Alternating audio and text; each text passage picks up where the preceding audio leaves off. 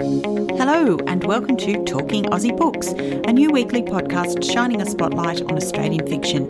My name is Claudine Tinellis. As a writer and avid reader, I love chatting about books. And in this podcast, I'll chat to authors, publishers and readers, giving you, dear listener, insight into what's hot on the Australian fiction scene. So if you're looking for your next book recommendation or just want to know more about Aussie fiction writers, this podcast is for you. Grab yourself a cuppa, sit back and enjoy. Chris Hammer was a journalist for more than 30 years, splitting his career between federal politics and international affairs, reporting for SBS, The Age and The Bulletin, amongst others. In 2017, that part of his life ended just as another had begun unfolding. In August 2018, this Canberra-based author's debut novel, Scrublands, hit the shelves and rocketed up the bestseller lists, an instant hit in a genre that has now been dubbed Antipodean noir. Set in an isolated Riverina country town ravaged by drought, Scrublands grips readers from its opening pages when a young priest opens fire on a seemingly peaceful gathering of his congregation, killing 5 of them before being shot and killed himself by local police. A year on from this event, we meet journalist Martin Scarsden, a man haunted by his experiences of reporting from the Gaza Strip. He's sent to write a story on the effect of the tragedy on the town. But what he finds is a dying town harbouring shocking secrets and divided by their opinion of the killer priest. What follows is a page-turning journey as Martin seeks to uncover the reason why the town priest turned on his congregation and in the process face his own demons. Earlier this year, Chris's follow-up novel Silver was published. In Silver, we are reacquainted with Martin Scarsden and his new girlfriend Mandalay Blonde. Silver picks up where Scrublands left off, only this time we are transported from the dust-filled plains of the despairing Riverina to a fictional town on the New South Wales far north coast. And Martin once more finds himself in the eye of the storm when Mandy is accused of murdering Martin's high school pal. It gives me a great thrill to welcome Chris to the podcast today. Hi there, Claudine. Nice to be with you. Thank you very much for joining me. Now, that was quite a long introduction. However, in preparing for this interview today, I found that it was quite nearly impossible to talk about your new book, Silver, without referencing in part the phenomenal success of your debut fiction novel, Scrublands. Yep, look, that's fine. The interesting thing, though, I found in the last few months, so Silver was published just right at the start of October. I've met several people who have read Silver as a standalone without reading Scrublands first. Okay. And now that was my intention that you'd be able to do that. Obviously, I know the books intimately. But the people who've read it, Silver as a standalone, have really enjoyed it too. So it's interesting that you tie them so closely together. Many of those people have then said, "Oh, now I've got to go and read Scrublands." Yes. But yeah, and that's typical of crime series too, with the same protagonist. That the books can be read out of order, and I think part of the reason for that is with a crime book, you've got to resolve the crime within the one book. You can't have it sort of lagging over several books. So, but it's interesting that in my own mind, I'm a bit like you. I kind of think of them more of as a package. Indeed. Such incredible success with Scrublands. Congratulations. I mean, not only did it win a UK Dagger Award earlier this year, but I understand that it's been picked up in the US and in the UK, but also that it's been optioned for a television adaptation. Yeah, so this was this was really living the dream. I'd written and published 2 non-fiction books a couple of years ago with Melbourne University Press, The River and The Coast. They're kind of like travel writing. The River was very well received and won a prize and was shortlisted for others, but sold hardly anything. So that was very much my expectation when I wrote Scrublands. I thought it will probably get published. But that's about as far as I thought. I didn't even, consider that it might become a bestseller. I guess I had that kind of dream. But even before it was published here, it was sold into the US, into the UK, and into several foreign translations, even before it was published here. And at the same time, it was optioned for television here as well. So all that happened in a big rush over the space of a month or two. Just before and just as Scrublands was coming out. I mean, that's incredible. How does that make you feel? I kind of gobsmacked, like incredulous. I mean, I couldn't quite believe it was happening, to be honest. I really had no concept that even could happen. The average income for a published author in Australia, the published authors, is about $12,000 a year. And that was kind of my experience with my two non-fiction books. So to have a kind of a success like this was, I mean, clearly it does happen, and I'm not the only person it's happened to. It was just that in my ignorance, I didn't realise it could happen. So, yeah, it made me, I was just walking around with my feet off the ground for like months on end. I bet it did. I mean, it really is an amazing success story. Well, the other thing to be said about that is the publisher, Allen and Unwin, put a huge amount of effort into making sure the book got out there before it was published, to make sure that booksellers were aware of it, put a lot of effort into trying to get them to read it. God knows how many books are published in Australia every year. Probably 20,000, 50,000, I don't know. So just to get booksellers to read a book is a major effort, because they've only got so much time. So that's where I was really fortunate. I've got a very good agent, Grace Hofetz, and I've got a fantastic publisher, Jane Palfreyman at Allen and Unwin. And so to have the strength of those people, behind your book is, really, I think, made a huge difference. Now, I've talked a little about Scrublands and what it's about, but I was interested to know the genesis of that story before we begin to talk about Silver. So can you tell me what inspired you to write it? Well, part of it was because I realised I didn't have the time or the money to do any more non-fiction. I was working in a quite a demanding job, once again as a journalist, but not writing that much. So I just thought I'd try and write a fiction story.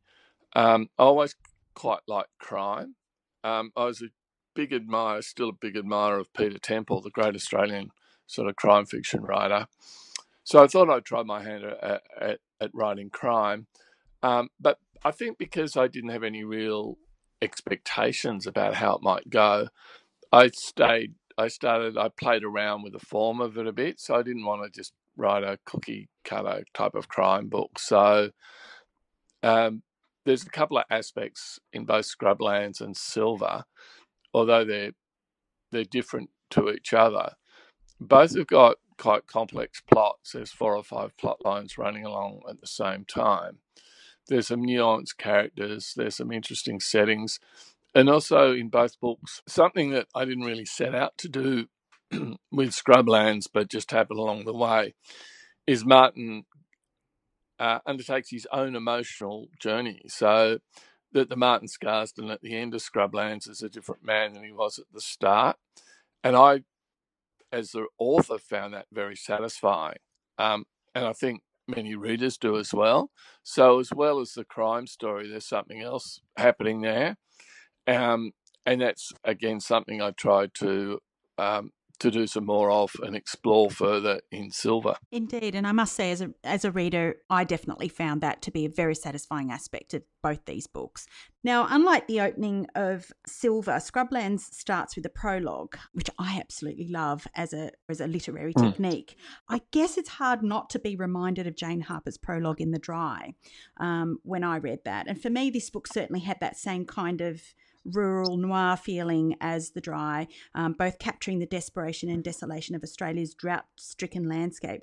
So I wanted to ask you, did you always intend to write that kind of story? Kind of. I had the setting that the funny thing is that, and I think you're right about there's similarities between the prologues in, say, The Dry and Scrublands. The interesting thing is, though, that I hadn't read The Dry. In fact, I wasn't even aware of it by the time I'd sent the manuscript of Scrublands off to an agent.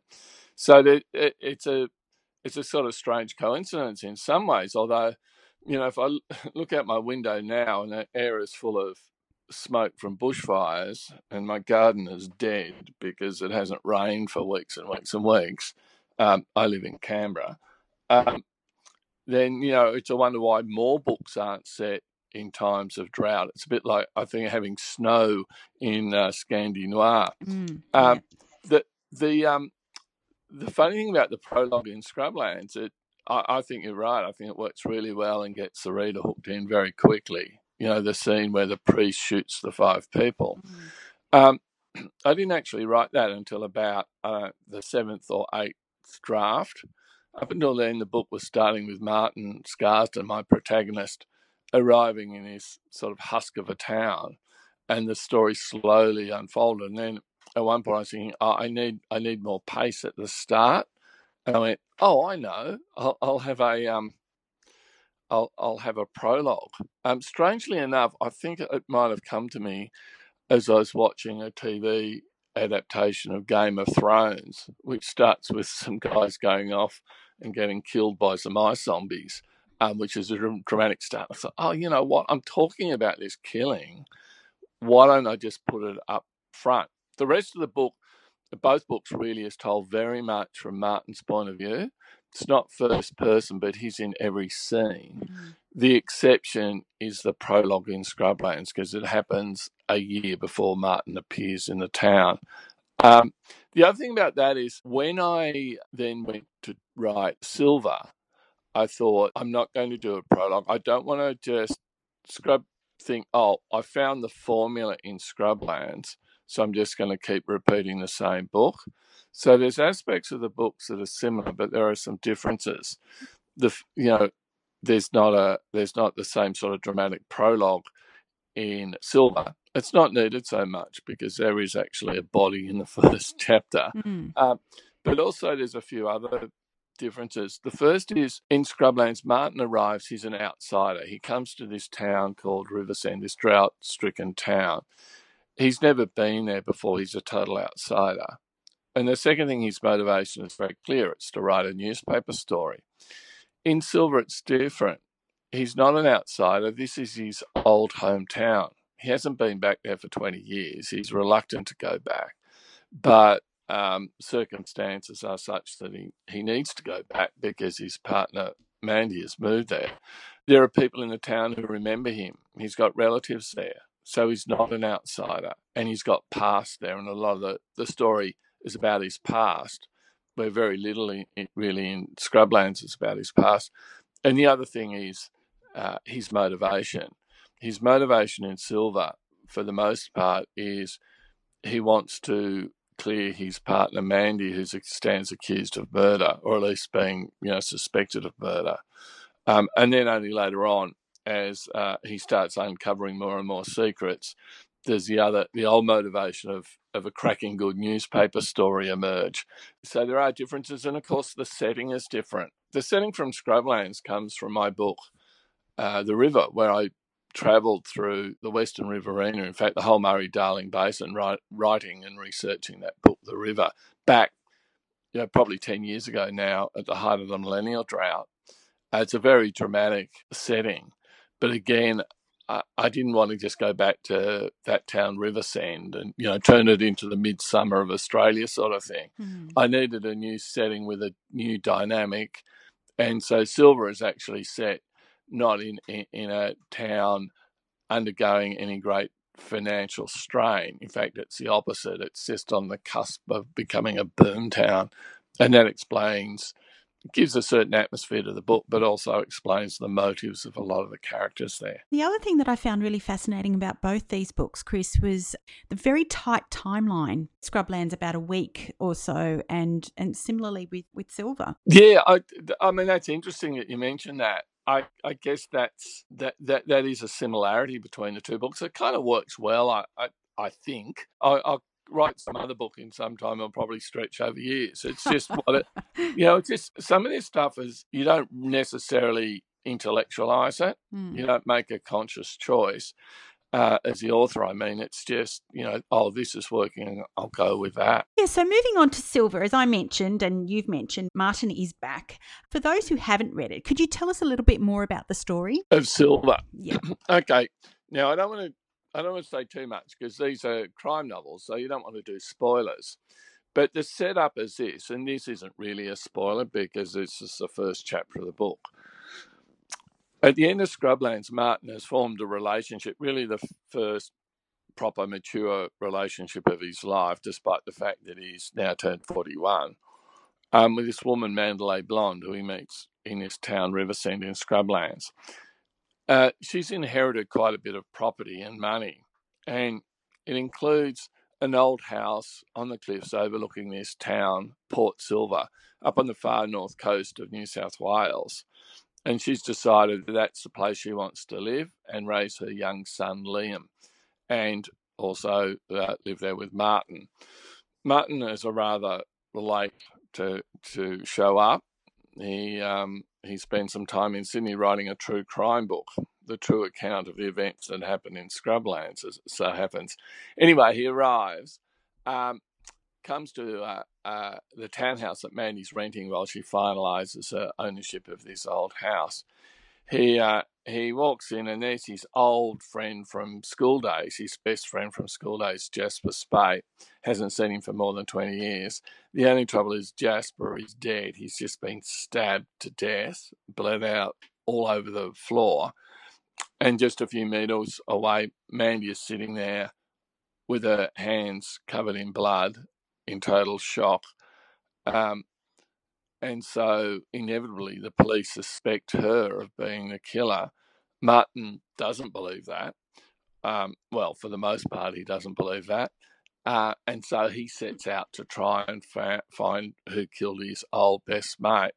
So there's a crime story there straight from the start. And as in Scrublands, there are actually multiple crime stories. There's a lot of colourful characters. There's real estate tycoons or wannabes who think there's going to be a big boom, that Port Silver's going to be the next Byron Bay or Noosa, so they're trying to get in the ground floor.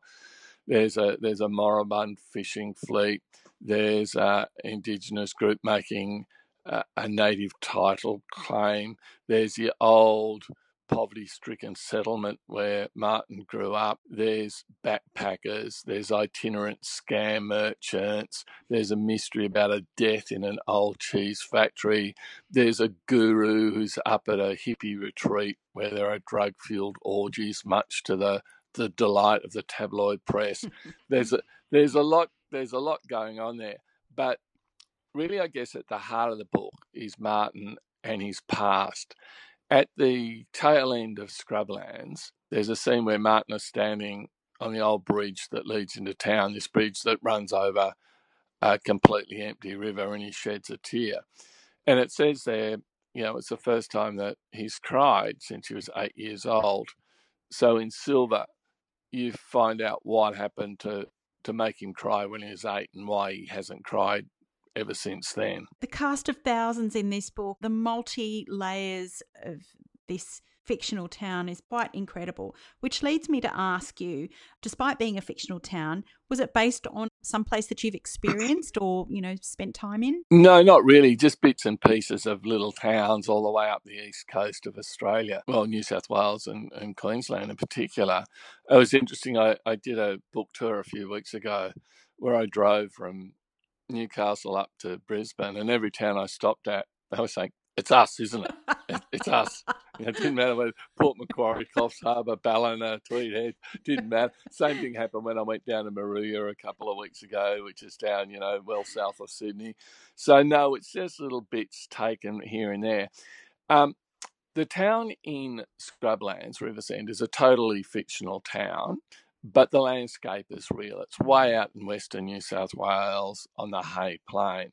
So this is kind of similar, although it's a fictional town, not a fictionalized version of a real town, but really made up. But with familiar elements. I mean, what beach town in Australia doesn't have Norfolk Island pines? So exactly. it's a bit like that. Yeah.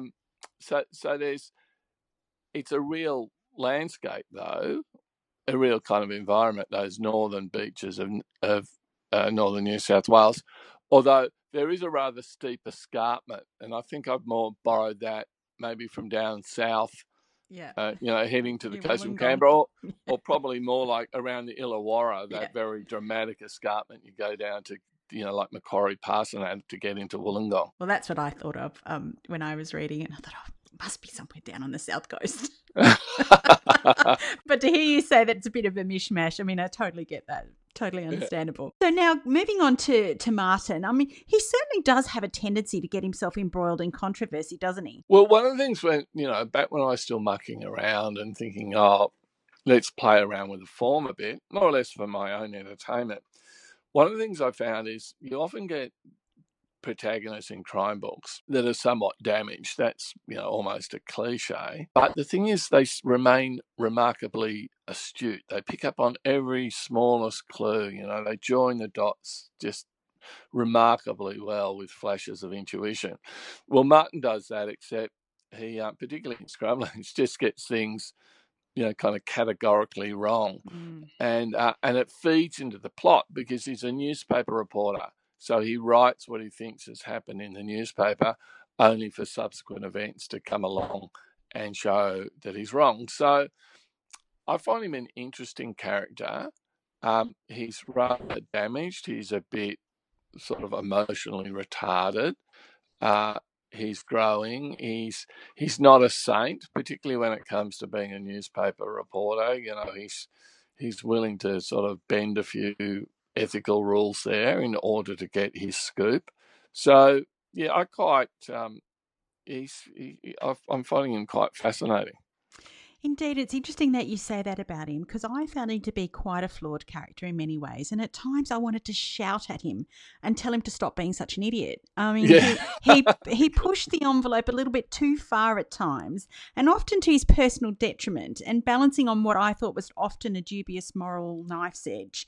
So I wanted to ask, with your journalistic experiences, do you think this is a line that many journalists walk? I think it is, yeah, absolutely. I mean, I was very fortunate in my journalistic career in that for the most part I worked for organisations where that wasn't the expectation or wasn't the norm. So I worked for many, many years for SBS, and as a public broadcaster it probably operates to different standards than some of the commercial media. I worked on a couple of occasions for the Sydney Morning Herald and The Age. So again, and not in positions where I was expected to, I wasn't doing crime reporting or celebrity reporting or something like that. But certainly I've witnessed journalists at times do enormously ethically questionable things. Just look at the UK tabloids, for example, all those scandals where they are hiring private inspectors or detectives, or what do you call them, to bug celebrities' phones and to hack people's emails and all the rest of it. Or the paparazzi, invading people's privacy. So there is a kind of aspect of that in the books, not just from Martin. Martin, you see it from a more recent, I guess, point of view, but also there's a big media contingent that arrives in the two towns in both books, and yeah, there's partly there for a bit of comic relief, but also they get up to a bit of no good. They certainly do. Now, you address many serious themes in these two novels, but police corruption is pervasive in both. Was this something you deliberately wanted to address, something that strikes at the heart of organised criminal activity, do you think? Not to any great extent, I must say. It's probably just something that helps drive the plot forward. And in neither book is there any sort of great degree of organised criminal corruption. There's sort of a dodgy behaviour by a few police. In Scrublands, in fact, it's almost a sympathetic view of that, of what maybe could drive people to do things that are illegal or immoral. So I understand that you were selected by Val McDermott to appear on a Crime Writers panel in Yorkshire earlier this year. Can you tell me a little bit about that? Yeah, that was fantastic. So there's this big crime fiction conference at a place called Harrogate in Yorkshire, and it's held in this one big hotel there called the Old Swan Inn. And the reason why it's held there is that's the hotel that Agatha Christie disappeared to back, I don't know, in the 20s or 30s, right at the height of her fame. She disappeared for 11 days, and the newspapers went mad, and they thought she'd been murdered, that someone was trying to commit the perfect crime, and others thought that was a publicity stunt. The view now is that she'd found her husband having an affair and just needed to get away and clear her mind. Yeah. Anyway, it's the most brilliant location for a crime fiction conference. And so you get all these huge writers there, like James Patterson was there, Yo Nesbo was there, Ian Rankin was there, Anne Cleves was there, Helen Caban was there. But the panel that I'm on, and there's only one stage, so the people sit there and the authors come and go. So there's 750 people that in the ballroom of this hotel. But Val McDermott reads something like 70 or 80 debut books a year, or at least she starts them, and she selects 4 to be on this New Blood panel. It's a great honour. It's like being shortlisted for an award, really, because you're sitting in front of 750, rusted-on crime readers being endorsed by Val McDermott. And so we're all four of us were debut authors. So I got to go there, and Scrublands was just coming out in paperback in the UK at that time. This was in July. So I had a little tour around in Edinburgh. I did an in conversation with Val McDermott. She was asking me questions, which was a bit intimidating, because the book had been out for less than a year in Australia. And in Newcastle, I was on a 2-person panel. Anne Cleves and myself, the author of Shetland and Vera and whatever. So I had a most remarkable time over there, and as well as meeting all these wonderful writers and reviewers and fans and all that. It also helped the profile of Scrublands, which is a very hard job for the English publishers to promote any debut author, let alone one that lives on the other side of the world. So it was a fantastic experience. And is this where that term Antipodean noir came about? Yeah, so what happened there's a great crime fiction reviewer called Craig Sisterton who lives in London, but is actually a Kiwi. And he had a panel at the same event called Antipodean Noir, and it had 2 New Zealand writers plus Jane Harper and Christian White from Australia. I wasn't on that panel because no one gets to have 2 panels. But he's been a great champion in Britain of writers from Australia and New Zealand. And indeed, he's just got a book coming out shortly, but it's called Southern Cross Crime. So Antipodean Noir is one. You get Bush Noir, Outback Noir. The one I like the best, I think, is Dingo Noir. So they're all got noir in them, but whatever, Red Earth Noir is another one, yeah. Fantastic. What do you think that term and, even your appearance in that panel had for Australian crime writing? I think it's a cumulative effect that's grown over years. Jane Harper's book, The Dry, was a real breakout book, sold fantastically well in Britain, in the US, in translation, a real phenomenon. And I think what that is doing is then people are saying, I like that. What else do you have along similar lines? So there's a number of authors. Candice Fox, who collaborates with James Patterson in the US, as well as writing her own stories. So I think there's been an opening up in the UK, in the US and elsewhere. Partly I think it's maybe a bit of globalisation. Maybe it's the success of Scandi Noir, that people say in the US realise that a crime book set in a foreign location can make it even more interesting rather than, less accessible. Possibly the advent of Netflix. I think there's a crossover between people sort of binge watching crime shows and actually reading crime books. So I think it's all added together. And I must say, anytime you meet an Australian crime writer, or I do, there's a great sense of collegiality and mutual support, partly because I think crime writers generally are good, fun people, but also I think we realise that if one of us does well, then readers are more likely to continue trying to read Australian books. You walk into any bookstore in Australia, crime fiction is it's certainly one of the biggest selling genres, but it's still dominated to a large degree by US and British writers. So there's plenty of room there for all of us to do well, and indeed for many more Australian writers to emerge and to prosper. So, Chris, what's next? Are you working on something else at the moment? I am working on a third Martin Scarsden Adelaide Blonde thing. I learnt my lesson with Silver. So Scrublands was published, in August 2018. Silver was published in October 2019. So the target now is try and have something for October 2020, I've only just finished touring and promoting Silver. And books have a very long lead time, as you probably know. It's not like you can finish them 2 weeks before they're published. It's more like 6 months. So, yeah, I'm working away furiously on that now. I tell you the name of it, but I haven't come up with one yet. And here I had my pen at the ready. Sorry, no scoop today on that one. Oh, it's all good. But if you think of a good one, let me know. Oh, well, I'd have to know what it's all about. Oh, yeah, me too, I guess.